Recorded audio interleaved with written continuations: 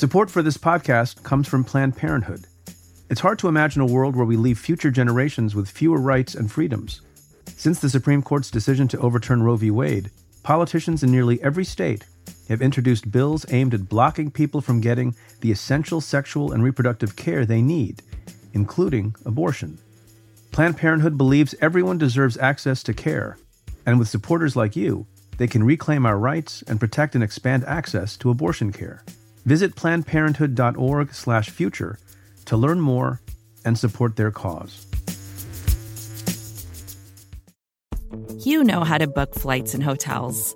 All you're missing is a tool to help you plan that unbelievable travel experience. That's why you need Viator. Book guided tours, excursions, and more in one place. There are over 300,000 travel experiences to choose from, so you can find something for everyone. And Viator offers free cancellation and 24/7 customer support for worry-free travel. Download the Viator app now and use code Viator10 for 10% off your first booking in the app. Find travel experiences for you. Do more with Viator. From Cafe, welcome to Stay Tuned.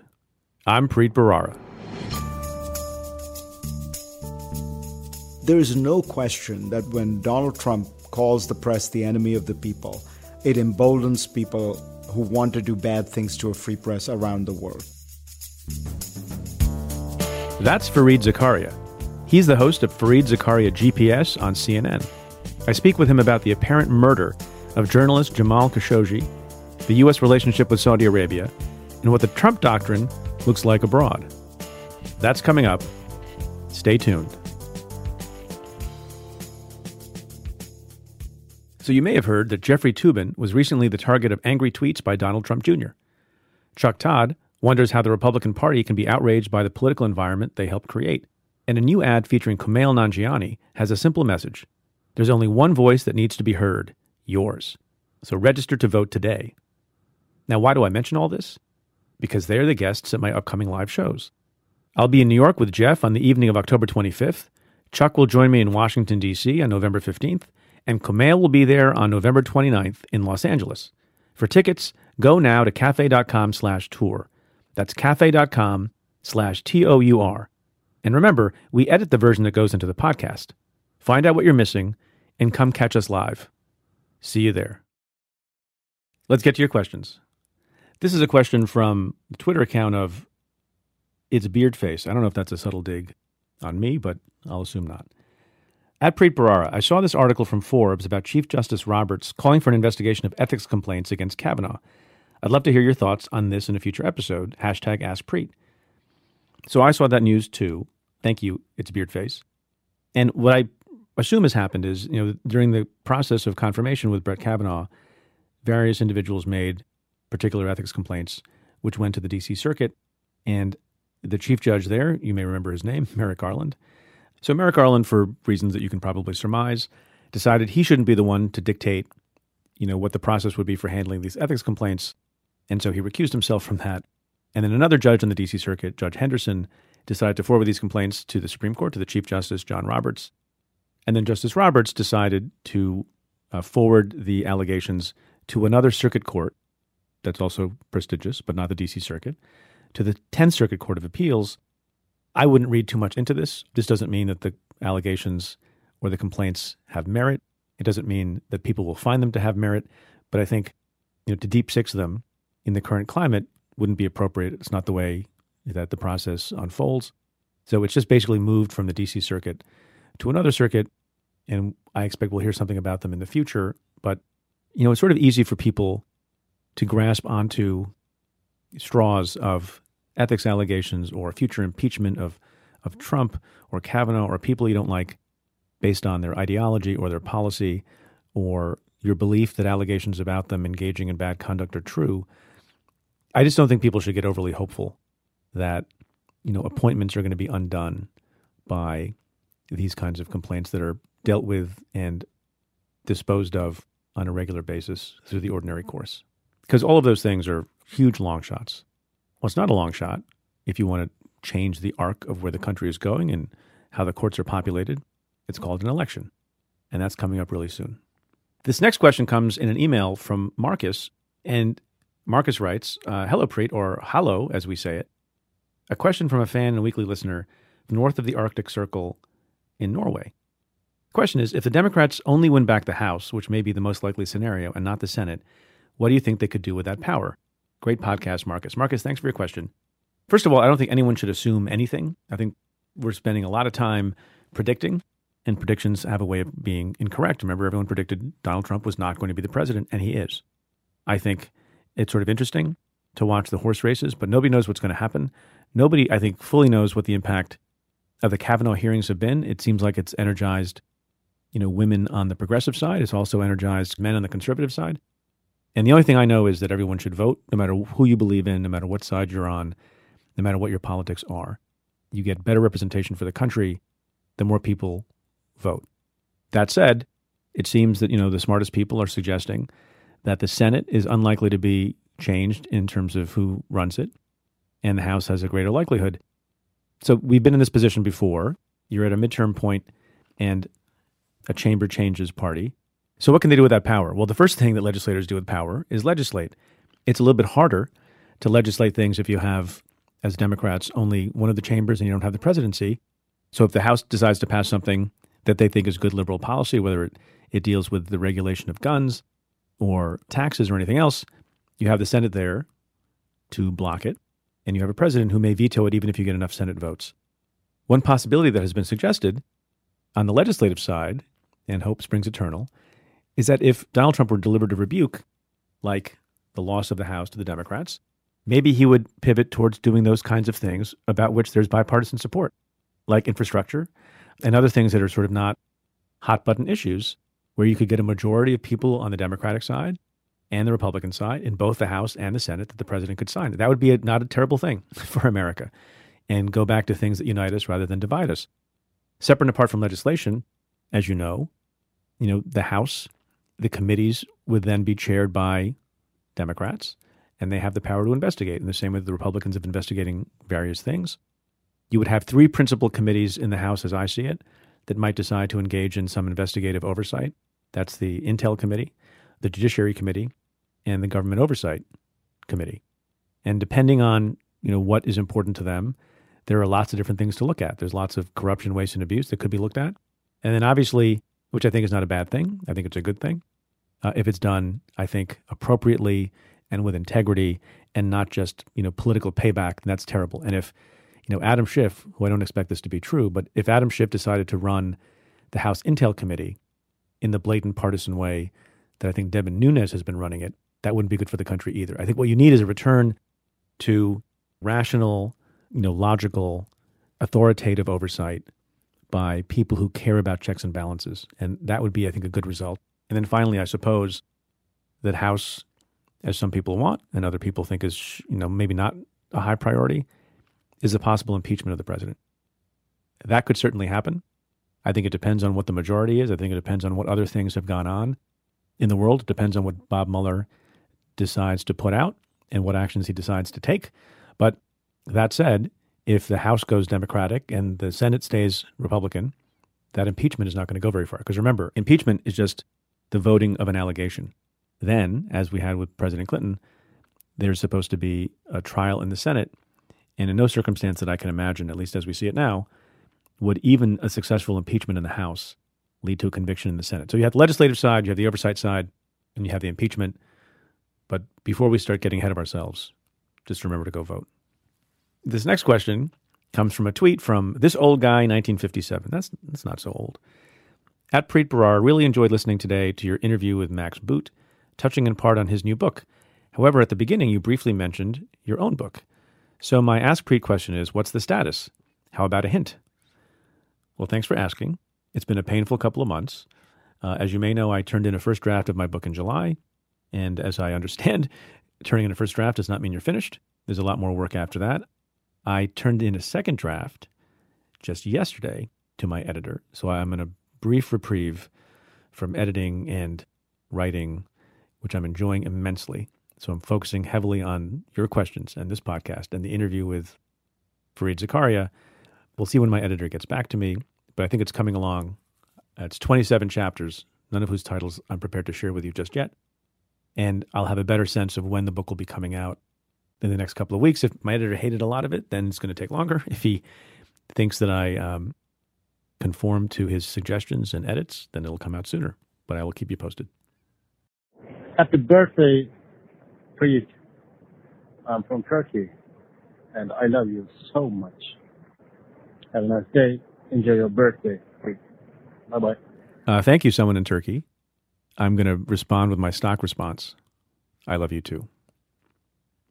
Yes, indeed, if you were on Twitter, you know that this past Saturday was my birthday. It was a milestone. It is divisible by 50. So I feel a little older and a little wiser. But as I said in Twitter over the weekend, I consider myself to be incredibly lucky. I think I have the best family, the best colleagues, the best professional experiences, and the best listeners and supporters anyone could ever hope to have. So here's to another 50. Thanks for your wishes. My guest this week is Fareed Zakaria. He's the host of Fareed Zakaria GPS on CNN. He's also a foreign affairs columnist for The Washington Post and a contributing editor for The Atlantic. By the age of 28, he was the editor of Foreign Affairs magazine, and he's edited all of Newsweek's international editions. Slacker. I speak with him about the apparent murder of his Washington Post colleague, journalist Jamal Khashoggi, who he has known for more than a decade, and why America turns a blind eye to Saudi Arabia's actions in Turkey and beyond. And as Nikki Haley leaves the UN, we talk about American isolationism and the Trump doctrine.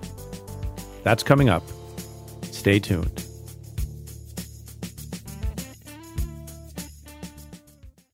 Stay Tuned is supported by SimpliSafe.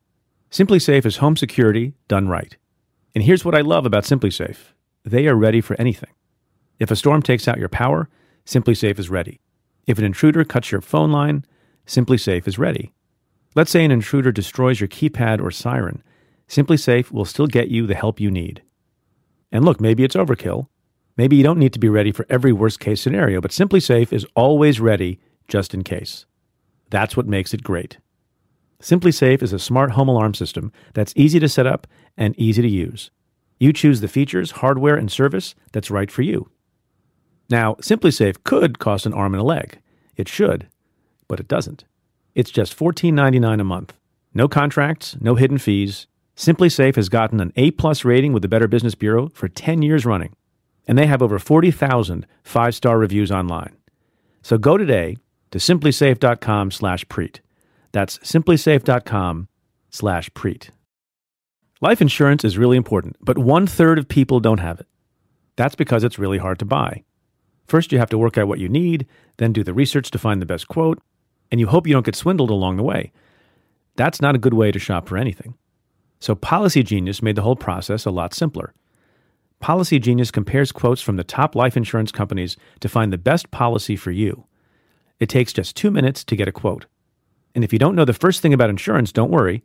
Policy Genius has you covered. They'll help you learn the difference between term and whole life insurance, calculate how much coverage you need, and be sure you're making the right decision. I'm a husband and a parent, and I know how crucial these choices are. And Policy Genius doesn't just make life insurance easy. They also compare disability insurance, home insurance, and auto insurance. If you care about it, they can cover it. So whether you know a lot about life insurance or nothing at all, start your search at policygenius.com. In just 2 minutes, you can compare quotes and make an informed decision for you and your loved ones. Policy Genius, the easy way to compare and buy life insurance. Fareed Zakaria, thank you so much for coming on the show. Such a pleasure, Preet. Long overdue. So, one thing that's been in the news a lot, and we should talk about, is the mystery, although some people think it's not much of a mystery, of what happened to Washington Post journalist Jamal Khashoggi, who you know personally, correct? Yeah, I actually know him quite well. About 16 or 17 years ago, I was invited to go to Saudi Arabia because I'd been writing some tough stuff on Saudi Arabia in the wake of 9/11. And the Saudi ambassador to the UK, Prince Turki bin Faisal, very, very powerful Saudi royal, said to me, you should come and see Saudi Arabia. You don't understand it. Spend a week. So I decided, you know what, I'll go. And I spent, I think, even longer than that. Jamal was my handler. He was working for the Saudi government. He was the guy interfacing with people like me. And what was striking to me about him at the time was he was really moderate. I mean, he was clearly the face of liberal reform in Saudi Arabia. So he was making the case for why they should be moving faster on women driving and things like that. But he was staunchly pro-monarchy. He was not in favor of a democracy. He kept saying we can't arrest, preachers because these are part of Saudi society. So his whole impulse was a very moderate incremental reform. And, he's been pretty true to that ever since. He's never been somebody who's been a radical, let's get rid of the monarchy and have, democracy in Saudi Arabia kind of guy. So to see him, first of all, to be branded an enemy of the state, essentially had to live in self-imposed exile in Washington. And then to see, what has happened to him, it's actually startling. It's surprising. It's very unsettling because the Saudis were not a police state of this kind. Saudi Arabia was generally a patronage state more than a police state. They bought off their opposition. This is more Vladimir Putin, kind of gory dismemberment of somebody to make somebody die a painful death, maybe as a way to signal to other people. That's Putin. So why do you think he ended up that high on the enemies list for the Saudi regime? What is going on there? And what do you think happened? There are two theories, and honestly, nobody knows. This is a black box absolute monarchy. I mean, it's run like a medieval monarchy from the 16th century or something. So who knows? But I think that there's two plausible theories. The first is that Jamal was threatening precisely because he was actually very much part of the Saudi elite. This is a guy who comes from a very prominent non-royal family. That famous arms dealer, Adnan Khashoggi, a billionaire, he's Jamal's uncle. Jamal has relatives who are even in other indirect ways even related to the royal family. So he's a well-placed guy. He was working for people like Turki bin Faisal, very powerful royal.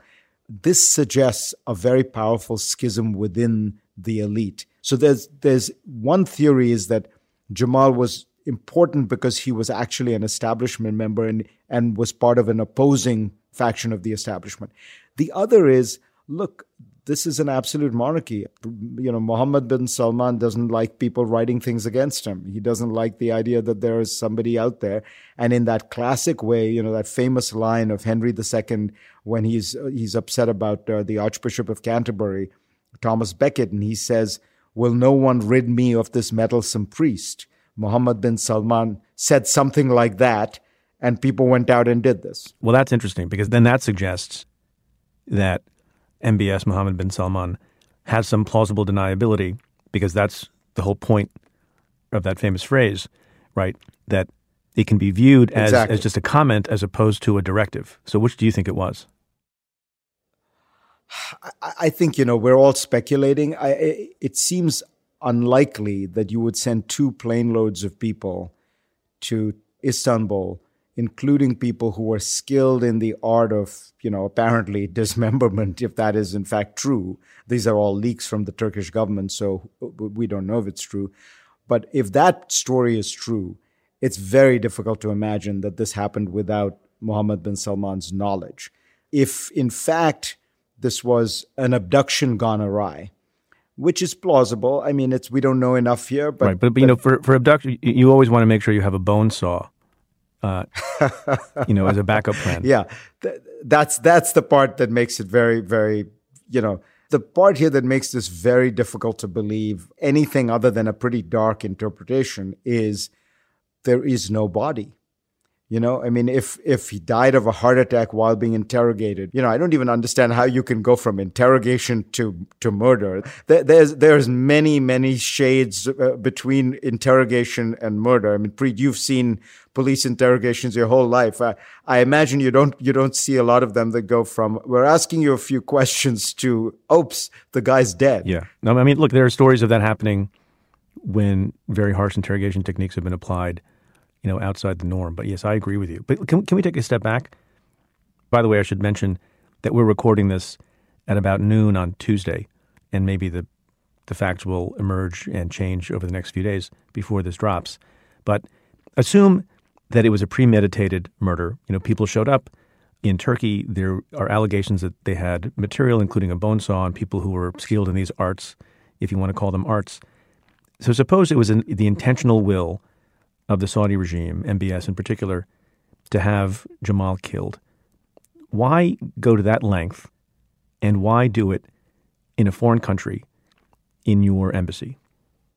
So I think, again, stipulating that we're making all the assumptions you just made, if this was premeditated and planned, it suggests that MBS, Mohammed bin Salman, is actually a much darker figure than we realize. And there really is a quality of the Vladimir Putin-like desire for control. Because what that suggests, very much like Putin, is the reason you do these assassinations outside of the home country is you're sending a signal to every dissident anywhere in the world that says you can run, you can't hide, you may think you're safe in the United States, you may think you're safe in Turkey, you're not. We can get to you anywhere. That's why the Russians have always, assassinated people in London, in Surrey, wherever it is, because they're sending a signal.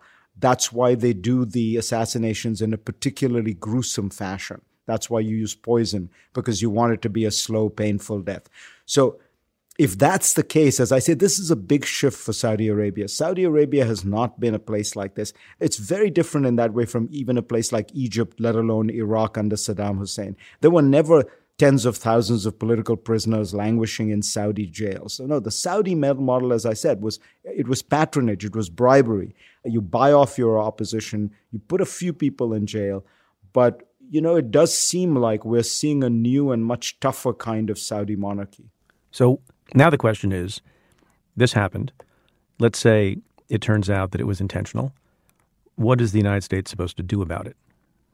I think there's no question what the Trump administration wants to do about it. Trump has invested so much in his relationship with Saudi Arabia. Right. Not just Trump, his son-in-law too. His son-in-law too. And that tells you something when the relationship is basically being handled within the family. There is a kind of almost mafia-like aspect to this element of the Trump administration where, when it's being handled by Don Corleone and Sonny and Michael, this is important, right? So what they've done is they've subcontracted American foreign policy in the Middle East to Saudi Arabia. If you think about it, the United States used to always try to be the great balancer in the Middle East. That was, Henry Kissinger's famous shuttle diplomacy, where you were kind of equally trusted by the Israelis, by the Arabs, by the Syrians, by the Egyptians, and the Iranians, by the way. What we've done is we've basically signed on to a Saudi policy that says we support your very vehemently anti-Iran push. So we're out of the Iran nuclear deal. We support your war in Yemen, even though makes no sense and is going very, very badly. We support, or we don't criticize you when you kidnap the prime minister of Lebanon in an attempt to get a shakedown of that regime. Again, it fails.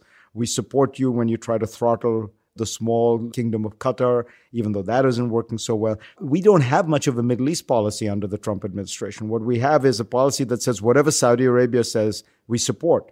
Now, in that circumstance, to suddenly find yourself, with the guy you've put all your chips on, doesn't seem like he's the kind of international reformer that he was. That's a huge problem. And I think the most significant thing that's happened in the last couple of days is the break on the Republican side in the Senate. I mean, you have people like Marco Rubio and Lindsey Graham saying that they want to sanction Saudi Arabia. That is a very, very extreme, powerful statement. That is setting us up for a head-on collision between Donald Trump and Republican senators. Well, do you really think so, or is that just talk like we often see? My gut is that Trump will win. In other words, that these senators will back down. But there certainly seem to be pretty outraged, and people like Lindsey Graham, I think they feel betrayed because they felt like they were sold a big bill of goods about MBS being this great reformer. What I'm guessing will happen, now we're speculating, and as you say, we're recording before this will air, but my guess is the Saudis will present some face-saving excuse which says this was an interrogation gone awry, there were some rogue elements, those people are being disciplined, fired, maybe even jailed. MBS knew nothing about it. Or given the death penalty. Do you think there's a chance that people who engaged in this, so that Saudi Arabia emerges from it more unscathed, is that those people will face ultimate punishment as well? God, that's a fascinating possibility that this guy who probably did this under instructions would now be charged with murder.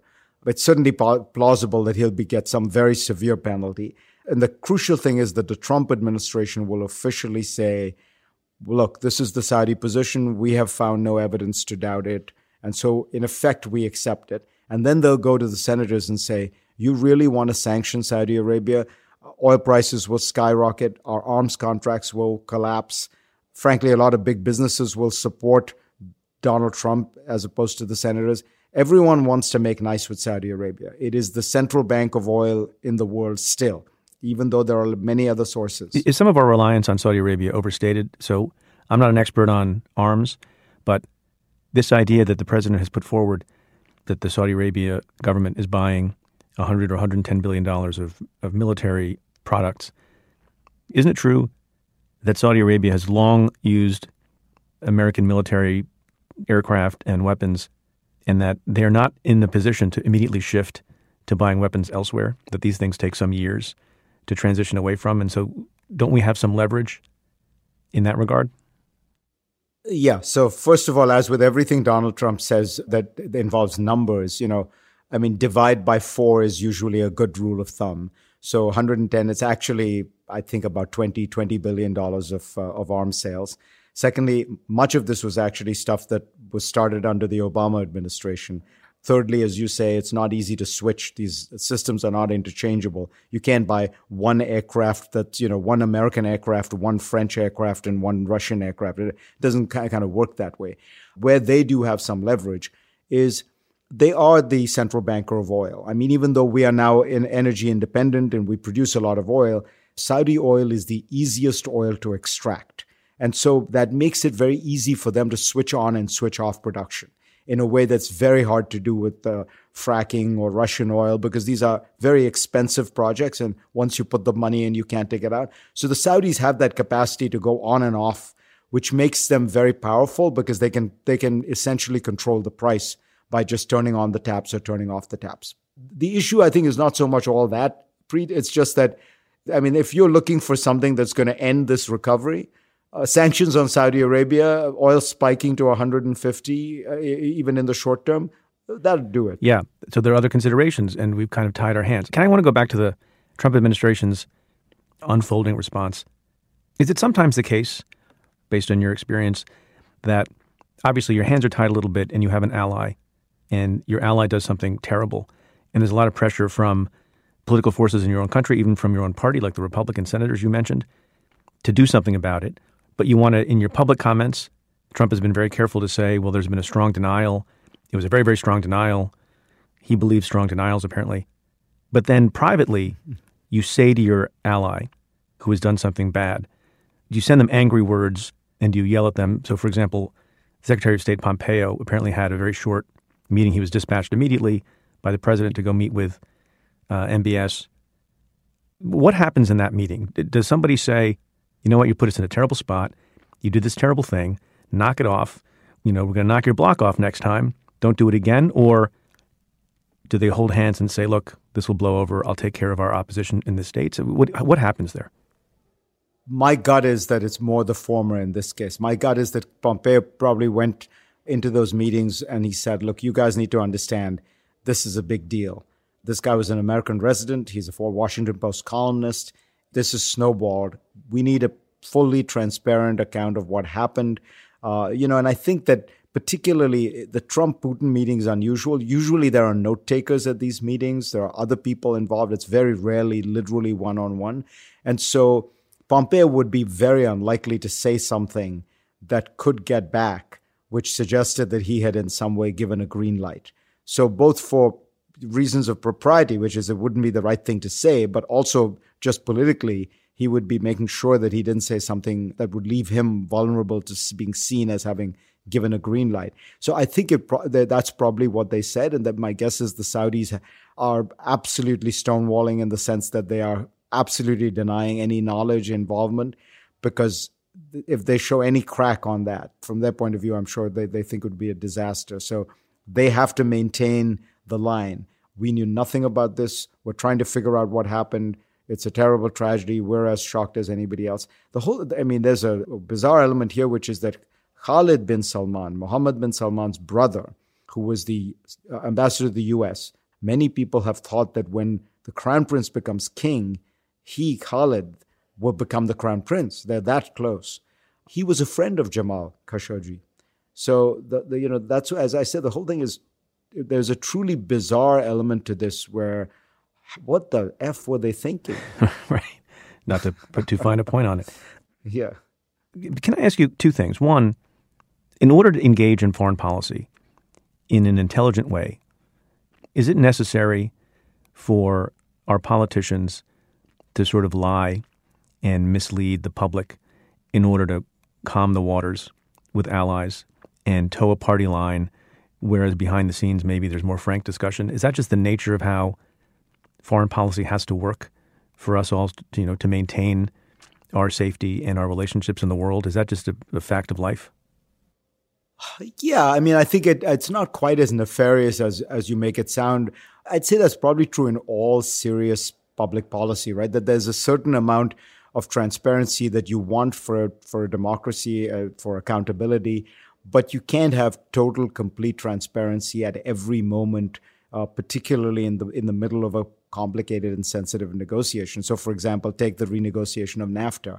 If each side had been divulging what concessions they were about to make, and then thus mobilizing, the opposition to those concessions domestically, it would be a disaster. You wouldn't be able to get anything done. But I don't think that the fundamental problem here is not that. The fundamental problem here, in my view, is the Trump administration has made a bet about Saudi Arabia that is, at the very least, wildly naive and exaggerated in its hopes for what Saudi Arabia can deliver as a force for progress and stability in the Middle East.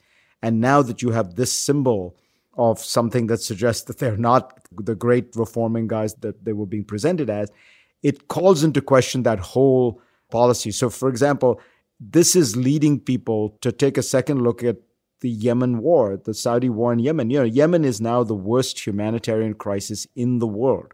And that's saying a lot. Worse than Southern Sudan, worse than the Congo. And it's entirely inflicted by one country, Saudi Arabia. And so, there's a question of why are we supporting this? Why are we allowing American weapons arms training to be used in this process? It certainly doesn't seem to serve American interests. This one murder has perhaps made us look a little bit more thoughtfully or a little bit more critically at that question. I have a question about cause and effect. So you mentioned this naive bet that the American government placed on MBS and on Saudi Arabia generally. And on the other hand, we have this evidence that maybe there was a premeditated murder of a journalist named Jamal Khashoggi. Did the first thing potentially cause the Saudis to think they could get away with the second thing? Or were we just being naive in placing the bet, not realizing that Saudi Arabia was capable of doing this terrible thing? I think it's very plausible to suggest that the Trump administration's unquestioned embrace of Saudi Arabia emboldened them, because this is not a normal Saudi tactic. And the Trump administration has been so unqualified in its embrace that it may have allowed a new leader in Saudi Arabia who wants to be tougher than previous ones, who wants to assert his authority, Mohammed bin Salman, to say, you know what, we can rough things up a little bit and we don't have to worry about the Americans. I have the Americans covered. I'd make an even broader point about this, Preet, and I don't know that in this particular case this was going on, but there is no question that when Donald Trump calls the press the enemy of the people, it emboldens people who want to do bad things to a free press around the world. There's absolutely no question that even the Turkish president Erdogan, who has many journalists in jail, the Philippines president Duterte, who does, that's the smallest part of what he does. He unleashes death squads to take care of political opponents. All these people know that the one country that used to call them out on these things, that used to, raise the issue in bilaterals, bring it up at the UN, is not going to say anything because the president of the United States is going on about how the press is the enemy of the people. And of course, many of those people use the same language. So Duterte talks about fake news. He talks about how the press are the enemy of the people. Erdogan does the same thing. So it's not an accident that the last 2 years have been, in some ways, the worst years to be a journalist in many parts of the world. It's because the force that used to be in some way speaking up for these things, the United States government, is AWOL. So I want to use the example of Jamal Khashoggi, who we've been talking about for a while, to sort of take a step back and ask the question, how should our foreign policy be conducted? So, for example, some other country does something. There's evidence that they interfered with our election, they've harmed an American citizen, or they've taken someone hostage, or they've taken an American resident, not a citizen, which is a distinction seemingly important to the president, but they've taken someone like him and perhaps murder him in a foreign embassy. How is the public supposed to think about what our foreign policy should be, what our reactions should be, and how they judge the actions of our government? So, for example, let me give you a hypothetical. Would it have made a difference, and should it make a difference, if Jamal was not only an American resident, but also a citizen? And let me make it even more stark. And suppose there was an action taken against him in the Saudi embassy in the United States. Everything else is still the same, right? We still have this bet that you said we placed on Saudi Arabia. We still have the issue of oil. We still have all these other things going on. Does that then take us to a level where the current reaction is woefully inadequate and we should do something much more dramatic? How do you think about those principles? Yeah, it's a really profound question because it sort of gets at both substantive and the optics that govern political life. First, I think what's really interesting here is the way that the American system, by which I mean Congress, the press, has reacted to Jamal, even though he was not an American citizen. The president, as you point out, tried to make this very churlish and narrow, distinction. Well, he was an American resident, but he was not a citizen. But, I think that the fact that Congress has been so outraged, the press has been so outraged, other governments have been so outraged. Look, the guy was a full participant in American life. He was living here. He was paying his taxes. He has 3 kids who are American. He's being employed by one of the great national institutions in the United States, the Washington Post. In some very fundamental sense, he is an American. He is a participant in American political and civic life. For a foreign government to do this should be considered an outrage, whether or not technically he was. So I'm very glad that Trump's attempt to say we shouldn't worry about him because he doesn't have an American passport hasn't seemed to work. And even he has had to come around. So what if it happened here? What if it happened on American soil? I mean, we've had the same discussion with Putin. He does things in the UK. Could he do things here? Like, what happens if a country does something like that here? So there you're raising this very profound question, which is, you have the interests of the state, the interests of the nation, and they are about stability in the Middle East, low oil prices, maintaining a good relationship with the Saudi monarchy. Then there are these things, not just human rights abuses that they do at home, but as you say, stuff that involves American citizens or impacts on American citizens. And how do you make that balance? Here I find myself, as always, something of a centrist because, for all those people who say, oh, we should just, sanction the hell out of Saudi Arabia, do this and that. Well, ask yourself, if you do that and oil prices go to 150 and you cause a recession and people get laid off and, think about the cost you're inflicting on Americans because of that. So part of what you're trying to balance is what is the right thing to do, the moral thing to do in terms of standing up for individual rights, liberty, and dignity. And, how important is it also to maintain some level of stability in the world that allows for a functioning global economy, that allows the United States to function well, that allows people to, to have jobs. And obviously, these things are going to affect people on the margins. You're not, no single action is going to put millions of Americans out of work. But you have to balance those two. And to pretend that there isn't a trade-off here is a mistake. Put it another way. If this had happened under Obama would also be torn. It's not just Donald Trump. I mean, Donald Trump is doing it in a particularly crass way where he's, first he's saying the guy doesn't count because he's a resident. And then he's saying, well, we've got these arms sales. But Obama would be thinking many of those same things and be trying to wrestle with this dilemma. It does get much, much harder. I think, you're doing that classic lawyer thing, law school thing, where you're making it harder and harder for me. So if it were in the U.S. and the Saudi... I don't know what you're talking about, Zakaria. If it were in the U.S. and the Saudi embassy, very hard not to react very strongly. I think, so... And why is that? Look, this is not rational. There is an emotional element here. Why was it that boy's photograph on the beaches of the Mediterranean, that Syrian boy, triggered a response and might even have triggered Angela Merkel to take in 1 million refugees when there have been plenty of other people washed up dead on the shores of the Mediterranean. Somehow didn't seem to trigger that. Something happens that triggers a response, but it usually is a critical mass. That there's been a lot of stuff going on, and then one particularly dramatic event happens, and that's when it gets triggered. Yeah, there's a tipping point, and sometimes a tipping point is a word or a speech or an event or a photograph, as you said. But I want to go back to something you said a moment ago then. You've been lauding senators, and in particular Republican senators, for being strong in their statements. Are they being strong in their statements because they would do something different as president, or are they being strong in their statements because they can afford to be, because it's not on their watch, because they're merely senators and not the president?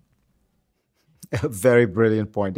That's absolutely right. I mean, the Senate plays that role. Senators play that role. But by the way, I think it's a good thing in the American system that you have a little of that the president can be tasked with kind of looking after the longer term, more realpolitik interests of the country. The senators can give voice to moral outrage. I've never seen that as a bad thing or as hypocrisy. I do think it sends a signal to the rest of the world that America is it cares about these issues. And while the president may not be able to shut off relations with another country because of that, there is a reaction in the country, and that there is a condemnation in the country. And I think that's very healthy. That presumably allows someone like Secretary of State Pompeo to go into that meeting and say, look what the senators are saying. And they're going to push sanctions, and the next time it's not going to be so easy. Exactly. And I think every administration uses that very effectively, but they need for those senators to sound, like they mean it, that it's not just an act. And I think it isn't an act with people like Lindsey Graham. I think that he is genuinely outraged. Let me ask you a broader question about foreign policy, which we should talk about more on the show. Is there such a thing as a Trump doctrine? And if so, what is it? To the broadest extent, the Trump doctrine before he came into office was easily identifiable. It was a kind of isolationist Jacksonianism. We used Andrew Jackson as a way of describing a certain kind of isolationism, which is to say, don't bother me. I don't want to be too involved in the world. But if I'm going to get involved, we're going to come and beat the shit out of you and then leave. Right. Don't expect us to do any nation building. Don't expect us to have any alliances. It's stay at home, occasionally bomb the hell out of people, go back. And that's his mentality. I mean, it was very clear. He hated NATO because it's a permanent, continuing alliance with all the thorny issues of burden sharing and budgets and things like that. He thinks that trade is basically bad because people take advantage of us. So, he has a very strong isolationist streak in him. What's interesting is, in office, some of that has shown through, as you've seen with the NATO stuff. But the truth of the matter is, if I were an establishment Republican trying to convince other Republicans, establishment Republicans, that Donald Trump has been okay, I'd say, he says all this stuff. He lets off all this hot air about America. But what has he actually done? He hasn't gotten out of NATO. He hasn't gotten out of Afghanistan. He hasn't gotten out of Syria. In fact, in all those places, he's actually doubled down. The relationship with Japan is fine. He'd been threatening to pull out troops out of Japan, South Korea, Germany. But is that all happening, just in fairness, is that happening because he is smartly saying one thing publicly and blowing off steam and then being, rational and moderate? Or is he being protected by, the adults like General Mattis and others? Which do you think it is? I tend to think it's probably the latter. It's what you're describing. But let's be honest, Preet. This is a freak show. I mean, this is a circus. Nobody's ever seen an administration like this, where as Michael McFaul, Obama's ambassador to Russia, said, if you look at the administration's policy toward Russia, it's actually very serious and very tough. They've armed the Ukrainians. They've put additional sanctions on the Russians. They've called them to account in various international bodies. The only problem is the president periodically seems to suggest that he doesn't agree with the administration's policy at all. And so we're trying to figure out, what does that mean when the president says, well, I don't think they even did it, and I don't think they should be held accountable for it. And by the way, Putin's a great guy. And meanwhile, the administration is slapping additional sanctions on them. So is it possible, for example, that we end up in the same situation with Saudi Arabia, where there'll be some measures put in place and Trump will be like, well, I think King Salman is the greatest guy in the world, and I totally believe him. It was a rogue operation. Right. People came in from the windows into the Saudi consulate and somehow managed to do this. It's an interesting thing that suggests that the words of the president matter more than the words of anyone else, and that people put a lot of stock in it. And there's some cognitive dissonance sometimes when a president says something, but his administration is doing something else. So, for example, if you flipped it, a lot of people think that this president is not tough on Russia because, everything emanating from his pores and his mouth suggests a warm, romantic love of Vladimir Putin. But suppose it was the opposite. Suppose the president had very harsh words, but nobody did anything about it. What would the public's reaction be? In some ways, I think, and you would know better, that maybe the public would place the importance of the words and the calling out of an adversary in strong language as more important than these sanctions that they only read about from time to time and they never actually see how they work in practice. No, I think you're absolutely right. And that's because the American system is very unusual in that it really is a court. The president is the king. As you know, in most parliamentary systems, the cabinet is comprised of very powerful leading figures from whatever political party that the prime minister is from.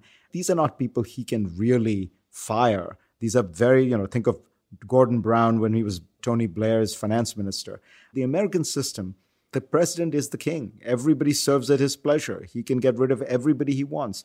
I mean, there's that famous cabinet meeting where Lincoln asked the cabinet what they thought about some policy. And everyone said, nay, nay, nay, nay, nay. And then Lincoln says, well, I vote aye. And I guess, gentlemen, the ayes have it. I think what he said in the same way that Donald Trump said to Leslie Stahl this Sunday, I'm the president and you're not. Exactly. So that goes back to Lincoln's time. But that's true. Think about it, Preet. The president has enough power that he can fire even you. Why you got to mention that? Why you got to mention that? We were having such a nice conversation. I was really enjoying this. I think you're having an interesting life. There's just surely more fun than putting bad guys in jail. Yeah, well, I don't have a TV show like some people. Preet Bharara, GPS. I think that has a nice ring to it. Hey, come up with your own acronym. Global Positioning System, right? That's what it stands for? No, it's Global Public Square. I know. I watch. Can I ask you about another figure who's been in the news, Nikki Haley, who happens to be a fellow Indian American, for whatever that's worth. Have you seen anyone else perform sort of as deftly in a prominent position in the Trump administration in terms of balancing their reputation, their relationship with the president, and future political viability than Nikki Haley? No, I think you have it exactly right. And frankly, it's one of the most impressive political balancing acts I've ever seen, period. Because as you say, she comes in, by the way, doesn't have any particular relationship with Trump, has spoken out against him during the primaries, also has no background in foreign affairs, manages to overcome all that by working hard, getting quite expert on some foreign policy issues, the ones that she had to present, somehow developing a good enough relationship with Trump, but at the same time being able to represent herself independently. For example, she was one of the toughest voices on Russia early on, at a point where it wasn't clear that Trump would allow that to happen. So I give her a credit for kind of pushing the envelope there, and then very smartly leaving at the top of her game. Right. She did not overstay her welcome. Yeah. It rarely happens in politics. What she knows is she's done a good job. The chances of having 2 more good years is just because life is complicated, are not that great. So why not leave at the top? Is she special in some way so that only she could have gotten away with that, being harsh in some language, pushing back in other places? I mean, in other words, are there things for other people in the Trump administration that they can learn from her, or is she unique? It's a very good question. I don't understand how she pulled it off because Rex Tillerson was not able to. I think that either she had a conversation with Trump and said something like, look, I think it's important that you allow me to say these things so you don't have to say them, or something like that. There was some kind of deal, or more likely, she's very intuitively good politically and figured out that this would be the place you could go. Because everything I know about Donald Trump suggests you can't sit him down and have a conversation like that because, first of all, he'll forget it 2 days later. It won't make any difference. He'll react the way he's going to react anyway. So you have to, in some way, figure out how to approach this in a way that constrains him without him feeling constrained. And I think that's why I say it was brilliant, because nobody else has been able to do it. Even Mattis. Mattis has been able to maintain his independence, but he's not really been able to speak out in a highly critical way. Right. So that, I don't know. I don't know her, so Maybe you do, but as you know, there isn't really a kind of Indian American club. It's the Illuminati. Come on. Yeah, where we all meet and plot the eventual, that we're going to have Vedas sung at the next inauguration. This is an example of one of those things where we have to not be transparent publicly and tell everyone that there's no such thing. But obviously, you and I, we have that special handshake, you and I, Fareed, which we won't share with other people. Exactly. So you've been complimentary of her, Nikki Haley's political deafness. What is your assessment of her time as U.S. ambassador to the United Nations?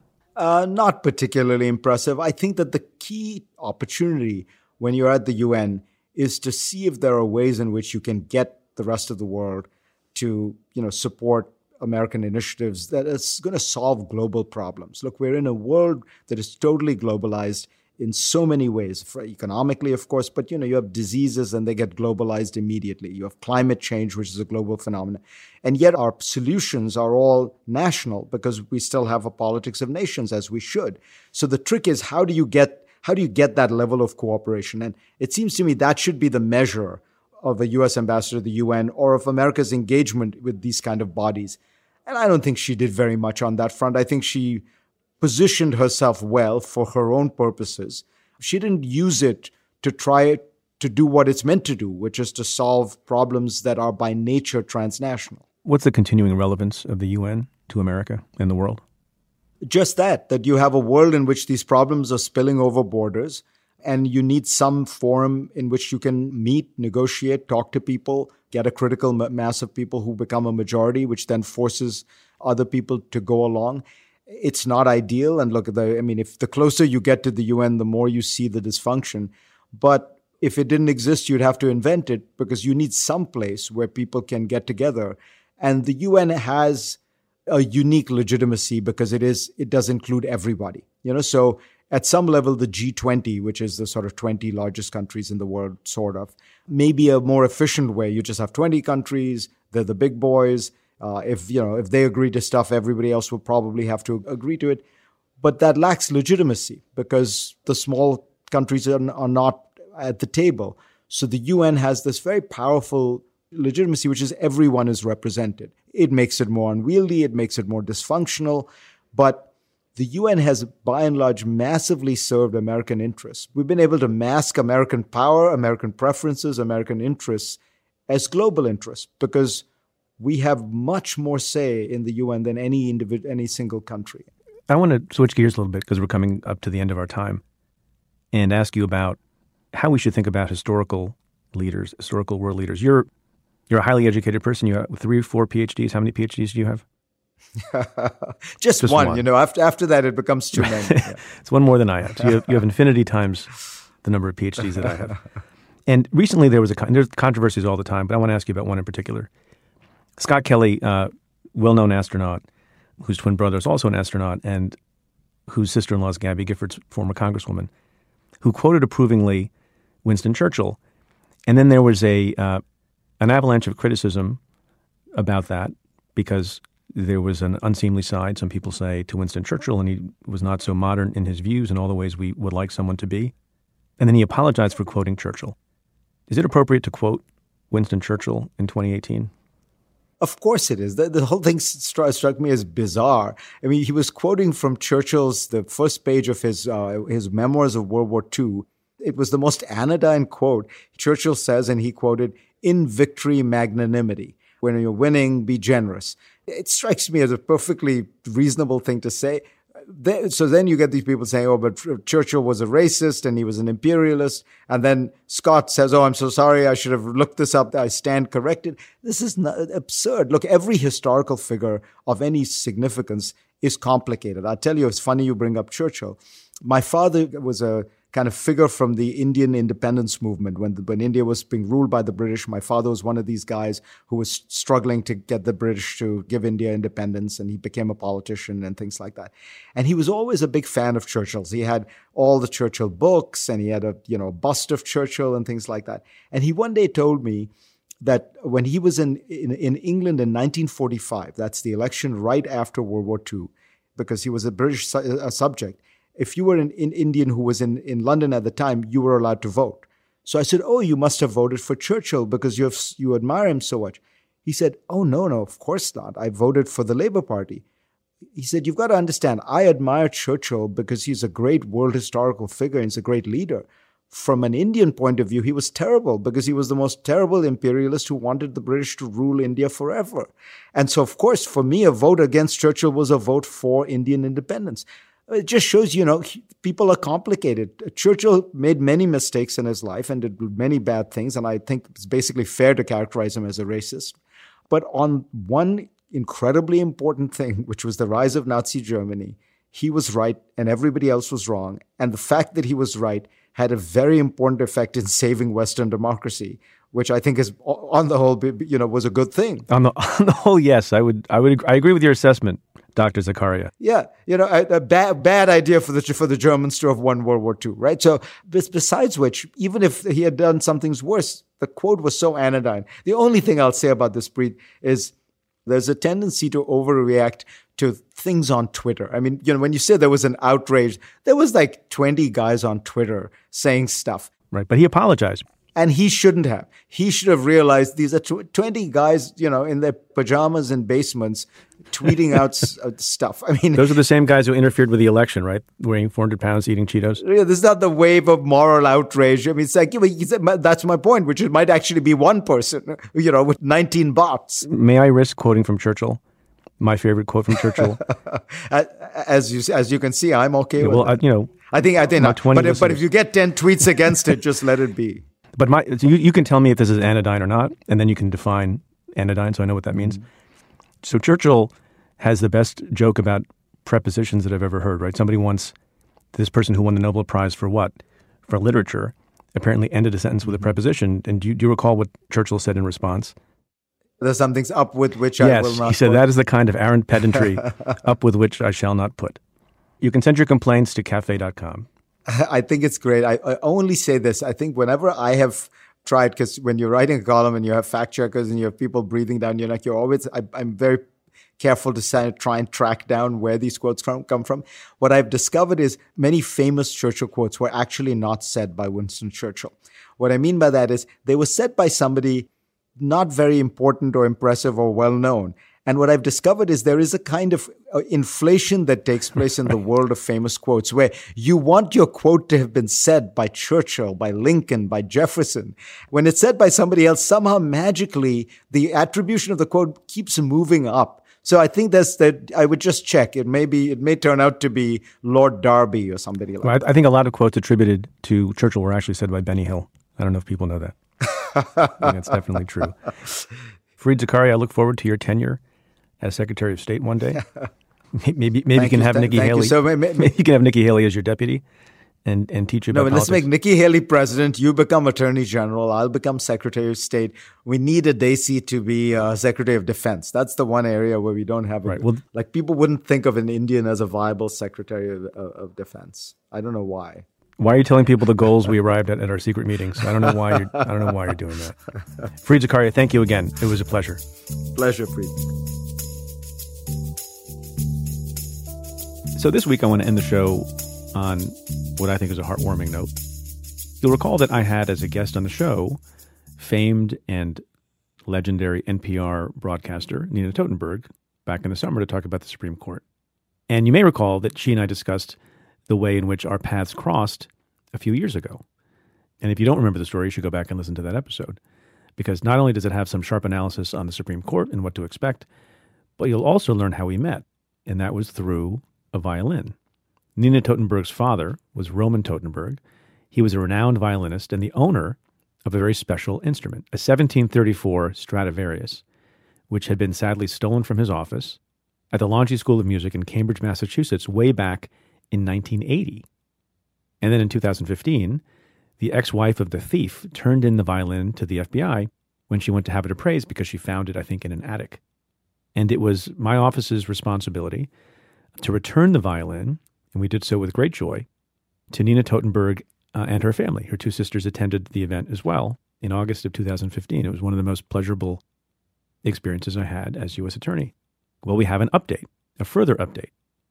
After the violin was returned to the Totenberg family, Nina and her two sisters did not want the beautiful instrument to sit, idly in a collection. After all, it had been sitting in an attic for 30 some odd years in the first place. So what they decided to do was they decided to have it restored, which the Rare Violins of New York has been working on for 2 years, apparently. It takes a lot of work to restore a priceless violin from 1734. But most people, as you might imagine, could never afford to buy such a priceless instrument, I guess hence priceless, and would have no intention of actually using it. It would just be on display somewhere until an anonymous person, the benefactor, approached the Rare Violins owners and offered to purchase the violin, not for himself or for herself, but for a young musician who otherwise would not be able to afford or play such a special instrument. This led to the creation of the Rare Violins in Consortium Collaborative, it's a mouthful, but a good mouthful, where wealthy patrons can purchase musical instruments and lend them to young, aspiring, talented musicians for extended periods of time. So, what happened to the now famous Totenberg Ames Stradivarius? Well, after 35 years of silence, it is now in the very talented hands of an 18-year-old young man named Nathan Meltzer, who is a student at Juilliard. And I can tell you, even though I'm no expert, the violin sounds as beautiful as it ever did.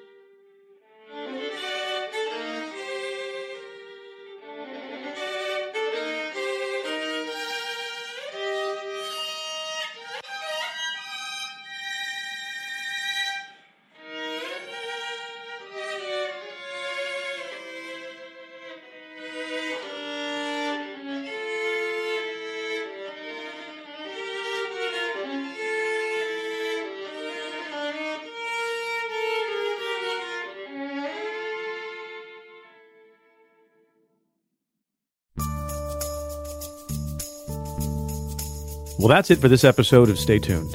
Thanks again to my guest, Fareed Zakaria. I really enjoyed having him on the show. Yeah, it's a really profound question. So there you're raising this very profound question, a very brilliant point. It's a very good question. No, I think you have it exactly right. If you like the show, rate and review it on Apple Podcasts. Every positive review helps new listeners find the show. Send me your questions about news and politics. Tweet them to me at Preet Bharara with the hashtag AskPreet, or give me a call at 669-247-7338. That's 669-24-PREET. Or you can send an email to staytuned@cafe.com. Stay Tuned is presented by Cafe. It's produced by the team at Pineapple Street Media, Kat Aaron, Chris Berube, Henry Malofsky, Courtney Harrell, Jenna Weiss-Berman, Joel Lovell, and Max Linsky. Congratulations to Max on his new baby girl. Our music is by Andrew Dost. And special thanks to Julia Doyle, Jeff Eisenman, Vinay Basti, and Tamara Sepper. I'm Preet Bharara. Stay tuned.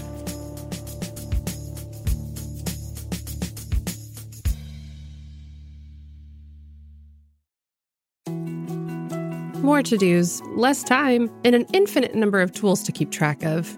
Sometimes doing business has never felt harder, but you don't need a miracle to hit your goals. You can just use HubSpot, because their all-in-one customer platform can make growing your business infinitely easier.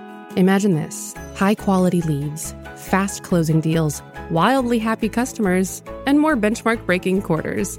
It's not a miracle, it's HubSpot. Visit HubSpot.com to get started today.